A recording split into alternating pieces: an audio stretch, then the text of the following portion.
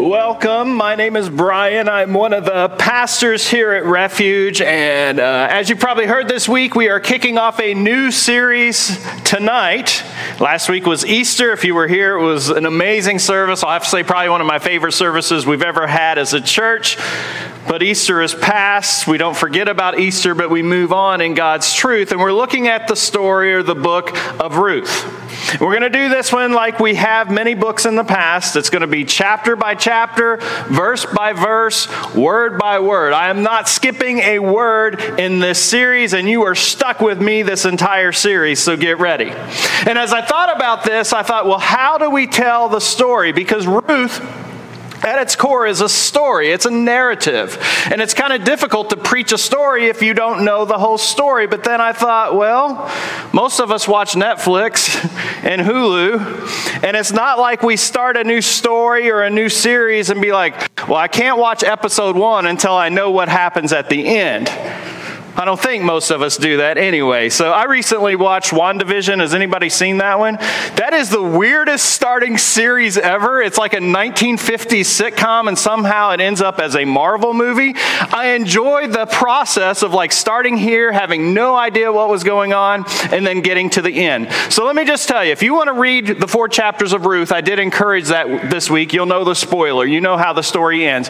But there are some in the room, and I'm pointing straight at her right now, that said, you know what? That's a lot of reading. Can I just read one chapter? I said, absolutely. So each week we're going to go through one chapter. This will be a 4-week series, verse by verse, word by word. And if you've read this book or you know anything about it, there are some common themes here. So themes we're going to be looking at through this series are loyalty, doing the right thing, and then the letter of the law versus the spirit of the law. We'll get to all of that. But the biggest theme throughout this story, and Nicole and I had a conversation about it this week, is simply this. It's the same story that is throughout the Bible, that God is working.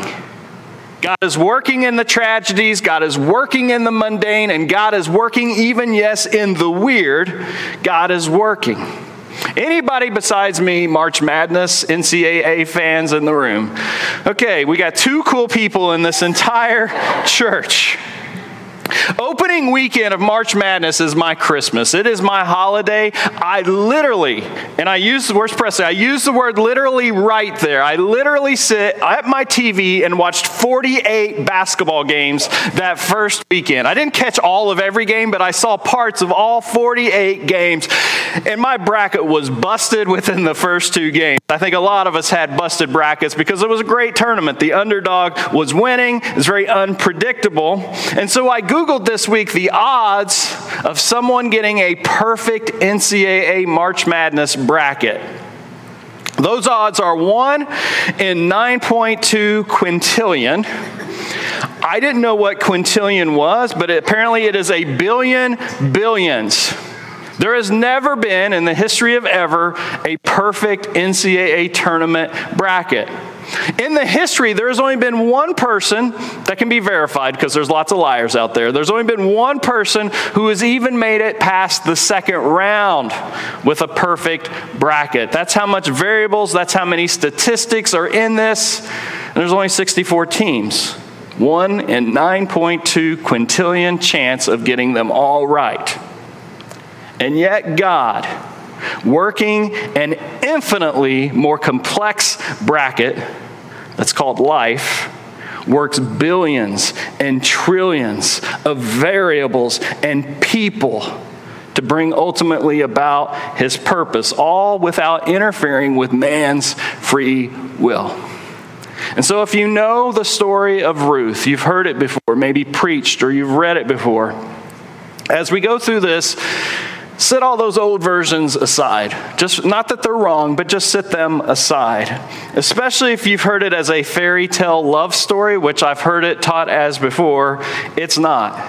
This is not a girl gets guy, girl has baby, and everybody lives happily ever after. That is not the story. This is a story just like every story in the Bible that is there to teach us about God's character, God's ways, God's truth, and most of all, God's love. So perhaps it is a love story after all. So let's just jump into it. Ruth chapter 1, verse 1, and it starts like this. In the days when judges ruled in Israel. I'll stop right there. I'm going to stop and start a lot tonight. Stop right there. This was roughly 1250 to 1050 BC. If you don't know anything about the history of Israel, they were rescued from slavery in Egypt. Moses gets the 10 Commandments. God's people eventually make it into what? The Promised Land. They get there. God's people aren't very good at keeping the basic laws, the 10 that God gave them, so they make a whole bunch more commands to relate back to the other commands. There's hundreds of commandments. Nobody knows how to keep up with all these commandments, so they come up with a judge system to kind of organize everything. But the system's very disorganized. These leaders are part judges, they're part military leader, they're part governor, they're part spiritual leader. It's an ever-evolving structure. A lot of instability, which means it's also a time of political, social, and spiritual unrest. Does that sound familiar to anybody? A lot of comparisons to this time period in our time period today. A lot of political polarization, natural disasters, cultural shifts, gender inequality, racial disparity, international tensions, injustice, violence, wars. Not a lot has changed. If you go to the Jewish Bible, which if you don't know is a little bit different than our Old Testament, they have their own kind of version of the Old Testament. They put books in different orders. If you go to the Jewish Bible, Ruth comes right after Proverbs, which is very fitting because Ruth is a very good example of how to live wisely, of wisdom living. But in our Christian Bible, Ruth follows the book of Judges because it happens at the time of Judges and it precedes 1 Samuel. Excuse me. So at a macro level, this book forms a bridge between the judges and the monarchy of mystics that we talked about last year, Saul and David and all those guys. That's the macro level. But at the micro level, this book is simply a tragedy. It's an urgent family issue, and they try to reinterpret some of the laws of God to get through their family issues. So you have the macro, you have the micro, but you also have a cosmic level to this story. And only those of us on this side of the New Testament get to see that cosmic level as we see God working through the tragedy of these lives, the poor, the powerless, the lost, and the lonely, to bring about his plan of making everything new. So the story went like, that was a lot for one sentence in the story. It says, in the days when judges ruled in Israel, a severe famine came upon the land. And so the macro, these bad leaders, this disorganization has an impact in the micro. A drought happens, a disaster happens, and it brings hard times to individuals and families. Again, there is nothing new under the sun. We know this today. Still in verse 1. We haven't got through it yet. Thank you, sir. So a man from Bethlehem in Judah. What do we know about Bethlehem? That's where Jesus was born, right? That's where David grew up. It's also, the word Bethlehem means house of bread, which means it's very fertile land, and now they're going through a famine. So it says, a man from Bethlehem left his home and went to live in the country of Moab, taking his wife and his 2 sons with him. Israel and Moab, 2 separate countries. They are not BFFs. And so this is the initial inciting incident in the story, and it sets things into motion. Moab is Israel's next door neighbor to the east. They're often in conflict. There is mutual animosity. Dates all the way back to the book of Genesis. If you don't know the stories, Lot's daughters think that there are no other men alive. They get their dad drunk, and they know him in the biblical sense. Yeah, you can be disgusted about that as you want. As gross as that is, Lot had previously tried to prostitute his daughter, so it is a messed up family and a messed up story. So that's the Moabites. They come out of that group of people. And yet here they are, the Israelites are living in the promised land, the land that is flowing with milk and honey. This is the land promised by God to Abraham and his descendants. And this land, this promised land full of milk and honey, is ravaged by famine. And so there is malnutrition, there are daily deaths, to the point where, we don't know this man's name yet, this man is willing to leave his home country, go across borders to live as a refugee in enemy territory. And so we'll start with a question tonight. How far would you go to feed your family? Would you beg if you had to? Would you steal if you had to? Would you move your Christian family to an all-Muslim nation? Would you take a raft across the ocean to a place where you're not welcomed? How far would you go to feed your family?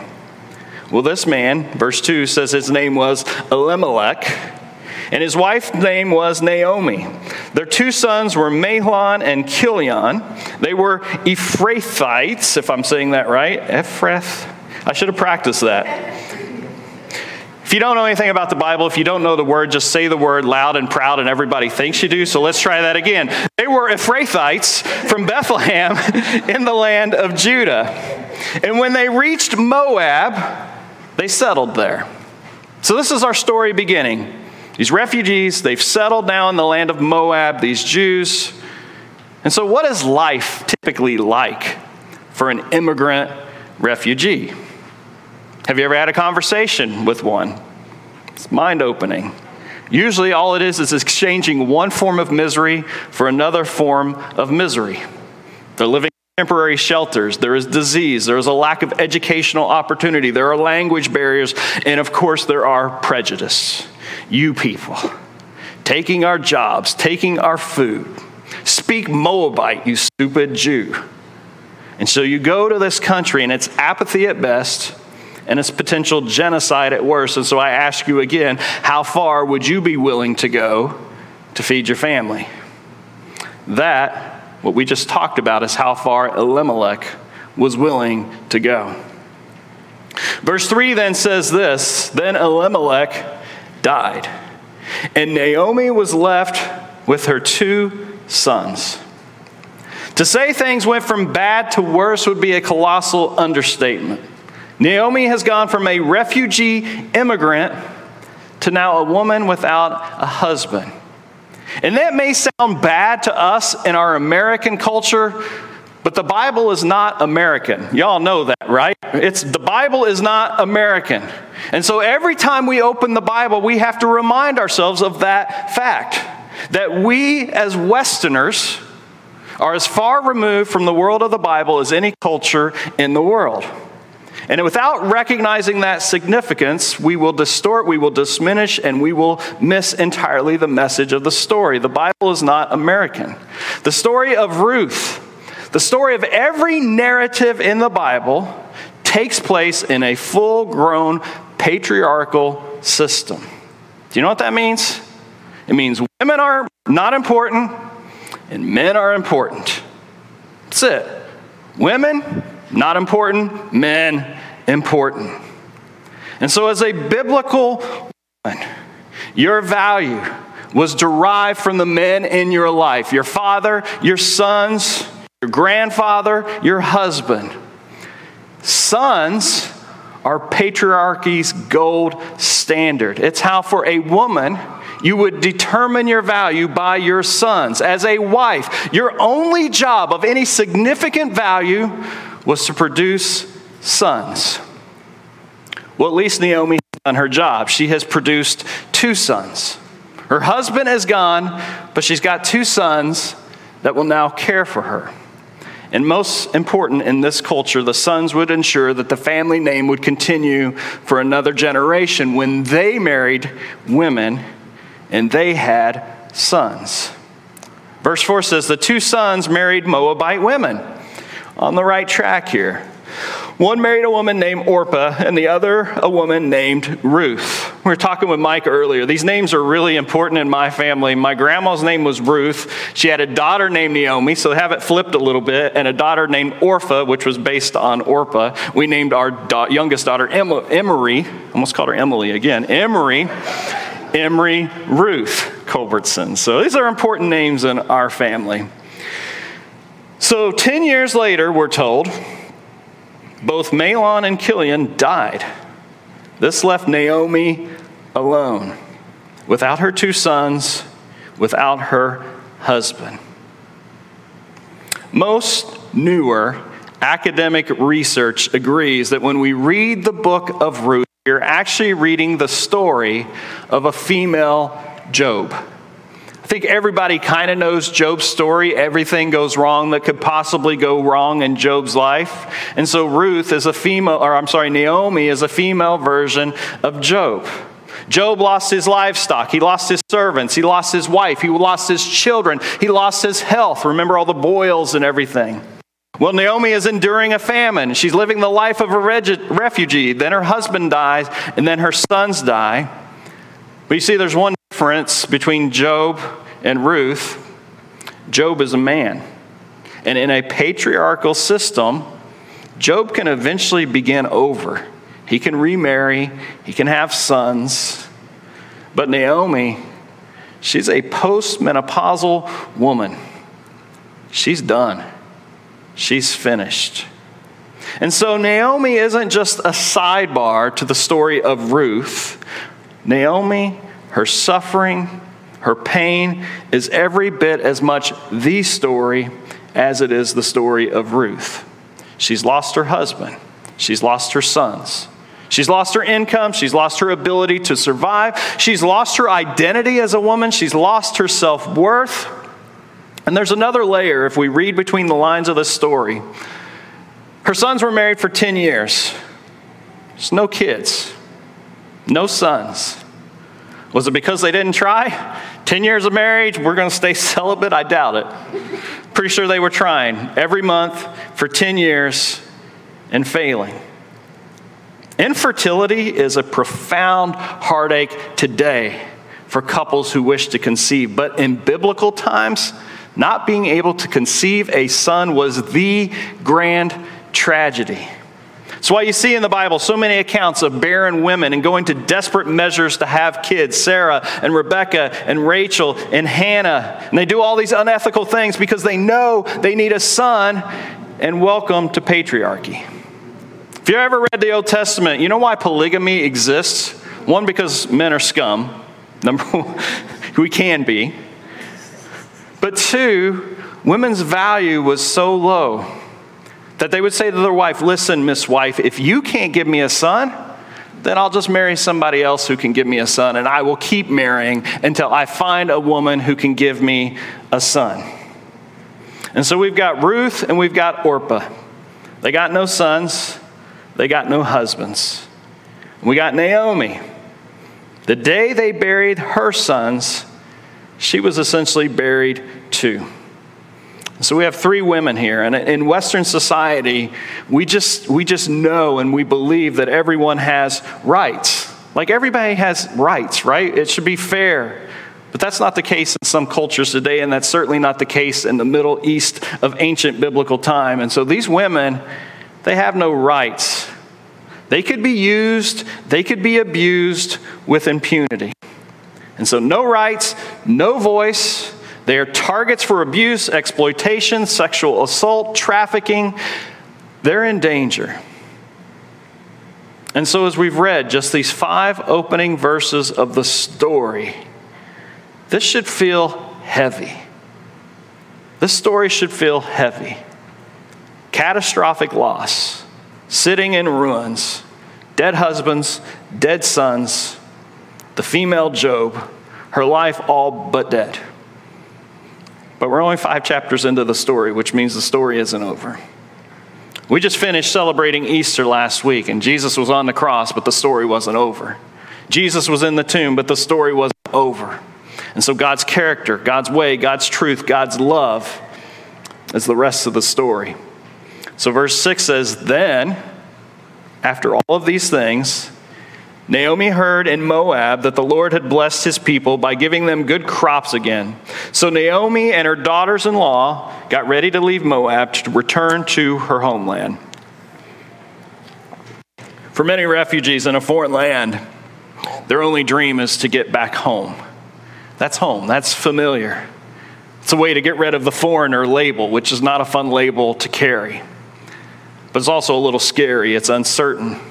What's home going to look like? There was a famine. Who's going to be missing? I left. Are they going to accept me back home when I return? Verse 7 says, with her 2 daughters-in-law, she set out from the place where she had been living, and they took the road that would lead them back to Judah. Verse 8, but on the way, Naomi said to her 2 daughters-in-law, go back to your mother's homes, and may the Lord reward you for your kindness to your husbands and me. Naomi waited until they were en route to Bethlehem before revealing her plan. Why do you think that is? Because if she had said this while they were still in Moab, the girls might have tried to convince her to stay with them there in Moab. But Naomi is going home not to live. She's going home to die. And so she doesn't want to any longer be a burden to Ruth, to Orpah, to anyone. And so she says, may the Lord bless you with the security of another marriage. Then she kissed them goodbye, and they all broke down and wept. What this is a sacrificial act of love by Naomi. She's putting her daughters-in-law interest ahead of her own, even from her depressed state. And she calls them her daughters. And they got pros and cons of going back to Moab or going to Israel. They can reintegrate into society if they go back to Moab. They can have a second marriage. I mean, if they go to Judah, no Judahite is going to marry a pagan girl. I mean, worst case scenario, they could be a sister wife to somebody and at least be provided for. I don't know, but if they go back to Moab, they have a chance.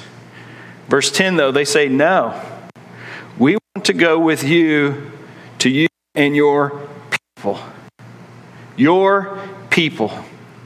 I don't know what the last 10 years look like, but these women see something in Naomi and her family and her people that was different. And they say, we want to be with you and your people. I mean, what's Ruth and Orpah's background as a family? I mean, they had a Moabite father that was willing to marry them off to a Jewish famine refugee. It's not a good situation. And I'm sure Naomi, when she thought about who was going to marry her son, she wanted traditional marriage to a good Jewish girl. But she builds a special bond with these 2 Moabite women. The arch enemy of Israel, she builds a relationship that is so special with their daughters-in-law, it makes an impact. And now they want to be with her and her people. But Naomi replies in verse 11, she said, why should you go on with me? Can I still give birth to other sons who can grow up to be your husbands? No, my daughters. Again, doesn't say daughter-in-law, she says, no, my daughters. Return to your parents' home, for I am too old to marry again. And even if it were possible and I were to get married tonight and bear sons, then what? Would you wait for them to grow up and refuse to marry someone else? It's their second attempt to get these girls to go back home, and it's more forceful. This isn't some loyalty test. This is simply compassion. She's trying to spare them the rough road that's ahead. A road that would be much longer for them because they're a lot younger than she is. Now she mentions here, she uses this argument, and it's the Levirate law. And she says basically there's this law, it's a legal safety net thing, that provides that when a man died and he didn't have a son, his blood brother could marry his widow. Actually, he was supposed to marry the widow. And when the firstborn son would raise up, he would take the dead man's place in the family. It's kind of a weird thing to us, but that was the law that was in place in this culture. And so Ruth is saying, hey, you ladies, my daughters, there's only one shot for you in Judah. For me to get married, to conceive male sons, they need to be twins, so you each get one. Then wait for them to get old enough to marry, and then hope that they choose you instead of a younger virgin bride. In other words, she's like, this is stupid. This is unrealistic. This is not going to happen. And so she says to these girls, stay here in Moab where at least you have options. Hold on to that thought. In future episodes, in future weeks, we're going to come back to that. But we're going to continue this story tonight. No, of course not, my daughter. She says, this is impossible. This is stupid. Things are far more bitter for me than for you, because the Lord himself has raised his fist against me. And so here is Naomi. The dam has burst. She is in deep depression. This is a flood of grief. And this time in her grief, she adds a theological expression to the grief. She says, God did this to me. Now, I've heard this preached before, and people get on Naomi for this. It's like, how's she going to accuse God for her troubles? And then they'll go into the faith over fear sermon, or the trust God more sermon, or the fill in the blank with some kind of church rhetoric sermon. But this is just another Job moment. This is Naomi speaking simply what is on her heart, which mirror the exact words that Job verbalized in his book. And we praise Job for speaking his heart and speaking those words. And so apparently, even in our culture today, a man can get an honest lament, but women can't. But the Bible is teaching us something different here, men and women. We get to be honest with our feelings, with our emotions, with our despair. In fact, the Bible just doesn't give us permission. It encourages us to be honest. Remember those commandments? Do not lie. It's one of the 10 commandments. And so she's being honest. And we can be honest that it's difficult for me to find peace with a God who says he loves me, but at the same time allows these difficult tragedies to rain down on my family. And we can be honest that it's difficult to see people suffering, even people I don't even know, and not ask God, why would you let this happen? Naomi is a lifelong, tried and true follower of God. She is a daughter of Abraham. She is an heir to the promise. And I tell you what, we need to hear this girl lament. We need to hear her doubt in God's love for her, and we need to hear her story. Verse 14 says, and again they wept together. But this time Orpah kissed her mother-in-law goodbye. But Ruth clung tightly to Naomi. Orpah takes the sensible and even obedient route. She goes home. But it says Ruth clung tightly to Naomi. Clung. The word's used a few times in the Hebrew Bible. It's the word depak. It's used in Genesis 2 to describe a man leaving his mother and father and clinging to his new wife. And so to cling in the Bible is a strong word. In verse 15 it says, look, Naomi said to her, your sister-in-law has done the smart thing. She's gone back to her people and her gods. You should do the same. She gives it one more try. Points to Orpah with approval. In verse 16, but Ruth replied, don't ask me to leave you and turn back. Wherever you go, I will go. Wherever you live, I will live. Your people will be my people, and your God will be my God. That's the famous one, y'all. That's the verse that everybody knows. Where you go, I will go. Or maybe you knew it this way. Whither thou goest, I will go. This is the verse. Even when I wasn't a Christian, I remember hearing this quoted and sang at weddings, which is ironic because they were mostly heterosexual weddings, and this is a profession of love between two women. But that's another story for another time. This is a beautiful profession of love, regardless of who it's between. There's loyalty in this statement. There is commitment in this statement. But there's something else, and maybe you might have missed it. Within this statement by Ruth is a profession of faith.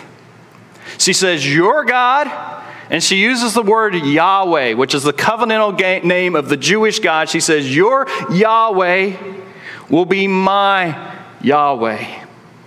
The God that you just said raised up his hand against you. Well, I've heard you talk about this God before. And I see how you live your life because of this God. And I see your faith, and I see your devotion, and I feel your compassion. And now the God of Jacob, who endures through generations, will be my God. And now the God of Moses, who opened up that ocean, I've heard that story. That God will be my God. This is a profession of faith. And so despite her mother-in-law's wishes, despite what other people might think, Ruth makes a radical personal choice. This young woman, I'd probably call her a girl. She had no voice. She's told who she had to marry. She was subject to her husband's every whim. And now she gets to make the decision. And that decision is, your God is going to be my God. And then she says, wherever you die, I will die. And there I will be buried. May the Lord punish me severely if I allow anything but death to separate us. Again, those are powerful words. It's why they are beautiful words for a wedding. So what is driving Ruth? Is it that she loves Naomi so much that she can't bear parting with her? Well, there could be some truth there, but I think there's more. I think we've made it clear Ruth is suffering too. She's lost her husband, she's lost her identity, she's barren, she's poor, she's powerless. But she's watched Naomi for 10 years embrace her as a Moabite, as a daughter. She's seen the faith of Naomi. She's seen her God. She's seen how life-giving he's been. She's seen that even while Naomi was at her lowest point, she sees sacrificial love and compassion towards her and her sister. I'll read a quote to you, and sometimes I'm doing research for sermons and I forgot to make notes where I found the quote, but it's so fitting, and it went like this. When you've been living in the darkness all your life, even a flickering of light has the power to pull you forward. Let me read that again. When you've been living in the darkness all your life, even a flickering of light has the power to pull you forward. So even at her lowest, Naomi has been a bearer of God's light, pulling Ruth forward. And so Ruth says, if your God can make you love like you have loved me, then it's a hell of a lot better than anything I've ever experienced. I'm coming with you. Verse 18 says, when Naomi saw that Ruth was determined to go with her, she gave up. She said nothing more. She's been outmatched by her daughter-in-law. This is a pivotal turn in the story. So the two of them, it says, continued on their journey. When they came to Bethlehem, it says the entire town was excited. This is more validation for Ruth that the God of these people is different. She is an undocumented immigrant. She just crossed the border. No security checkpoints, no barbed wire fence, no vetting, no drones, just excitement that she is there. And they say, is this really Naomi? All the women asked. Remember, it's been a decade since Naomi and Elimelech have left. Say, is this really Naomi? Because where are your husband? Where are your sons? Who's this strange girl here by your side? And Naomi replies in a very interesting way. She says, don't call me Naomi.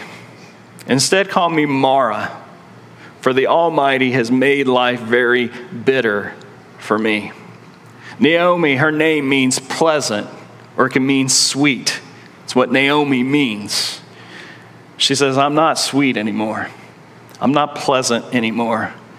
Call me Mara. Call me bitter.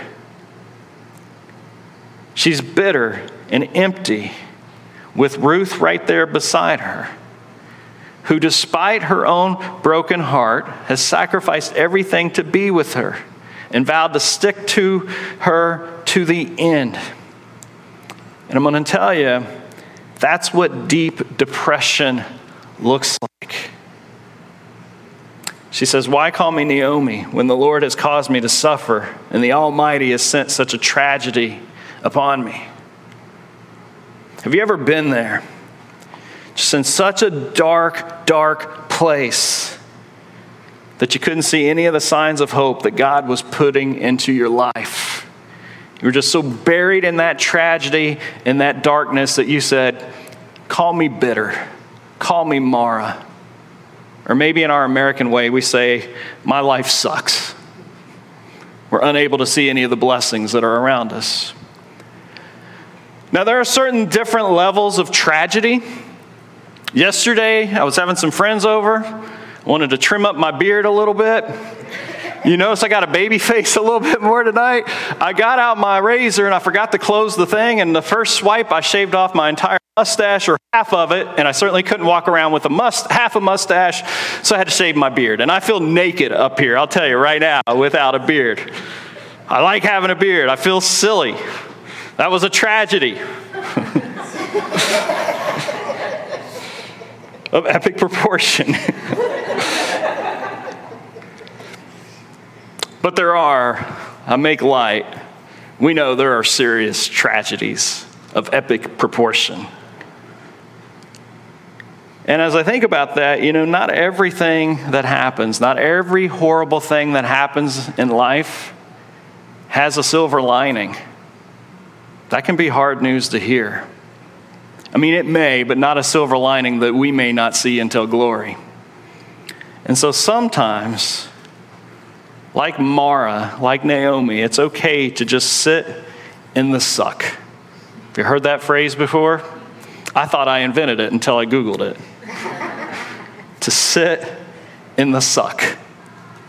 I heard a TED Talk this week, and a girl was talking about college admissions, and I guess there's been this ramping up. You have to write an essay to get into college that goes with your grades and everything, and there's a ramping up that most of the essays that are coming in are trauma essays. Have you heard that term before? Trauma essays. And it's basically this overwhelming pressure for high school students to put their deepest traumas onto their college application so that they can show this beautiful redemption story. The one lady who was teaching, she was Asian, and she said, I've told this story thousands of times. I grew up an Asian immigrant. I was made fun of throughout my childhood. Everybody else had normal lunches and PB&J, and I had these really stinky lunches because of my heritage, and I would have to go eat and hide in the bathroom. But that experience made me who I am today. Don't you want to accept me to your school? Do you see kind of the disgust of that? She is confessing a trauma to a faceless stranger, and her future depends on it. See, sometimes in life, a sucky thing just sucks. The end. I'm going to paraphrase a little bit from the TED Talk because I was scribbling down notes as she was talking. She's kind of said it like this. She says there's no need to sanitize our pain. There's no need to write a narrative around it. No need to make the story just sad enough, but not too sad. Just critical enough to inspire change, but not so much that it actually criticizes systemic structures. Just honest enough to seem real, but not so unfiltered that it creates discomfort. No need by the end of a 500-word essay for the hero to overcome the challenge. We don't need more consumable trauma.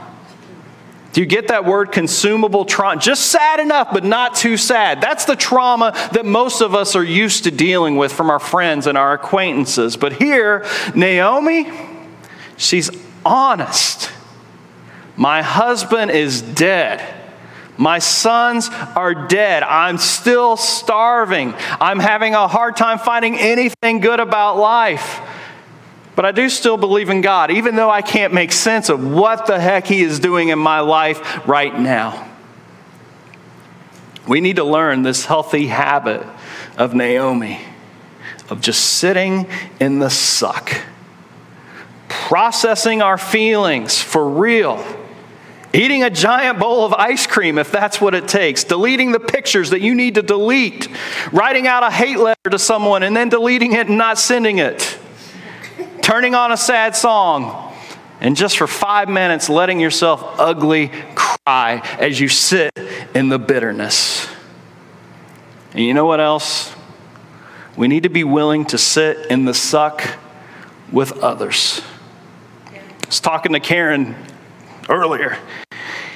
And she's had deep depression, and she's a counselor, and she counsels a lot of people that have deep depression. And she says one of the things that people that go through deep depression go through is just feeling like a burden to everyone around them. It's why they take their lives. It'd be better off if I was dead for everybody else around me. Like Naomi, we need to be willing to be open about our suck. And like Ruth, man, we got to be willing to cling to others in their suck so that they know that they are not a burden. Verse 22, so Naomi returned from Moab accompanied by her daughter-in-law, Ruth, the young Moabite woman. They're going to keep reminding us that she's a Moabite because that's part of the story. Then it ends like this. They arrived in Bethlehem in late spring at the beginning of the barley harvest. That's your teaser. That's what's going to bring you back for episode 2. The story starts with a famine, but now it's harvest season. And so the announcer is going to come on. He says, will the ladies find food? Has Naomi lost God's love? Is God even paying attention? And what will become of Ruth's radical decision? Stay tuned next week for another exciting episode of Ruth. And I'll be honest, this last page of my sermon here, man, I had a beautiful ending written. Just tied a nice little bow on top of this present that I was going to present to you. And yesterday as I read through it, I just deleted the whole thing. I deleted it because we don't need a nice little bow. We just need to sit in our bitterness or sit with someone else in theirs as we end this chapter. See, God is certainly 100% working in this tragedy, in the suckiest of suck. There's a 1 in 9.2 quintillion chance to get a college basketball bracket right. Now, I don't have any ideas what the odds are for God to use this story from 3,000 years ago to impact our lives, but I gotta think those odds are infinitely worse. And yet he takes this story, and right now, he's using it. And he's gonna get it perfect. He's gonna have the perfect bracket. Within the darkest, most broken world, he will perfect it for his good and his glory. So I'm gonna have the band come up, and we're just gonna sing a closing song tonight. And as we sing, man, I don't know where everybody is in the room tonight.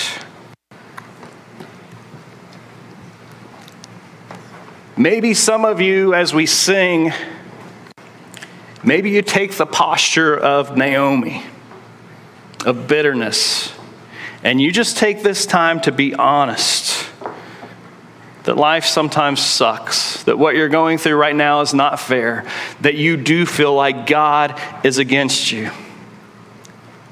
Or maybe as we sing, you take the posture of Ruth. Even with your own struggles, because we all got struggles, even with your own struggles, maybe there's a friend right now, or as I've been preaching this, come to mind. God's bringing that to your mind right now.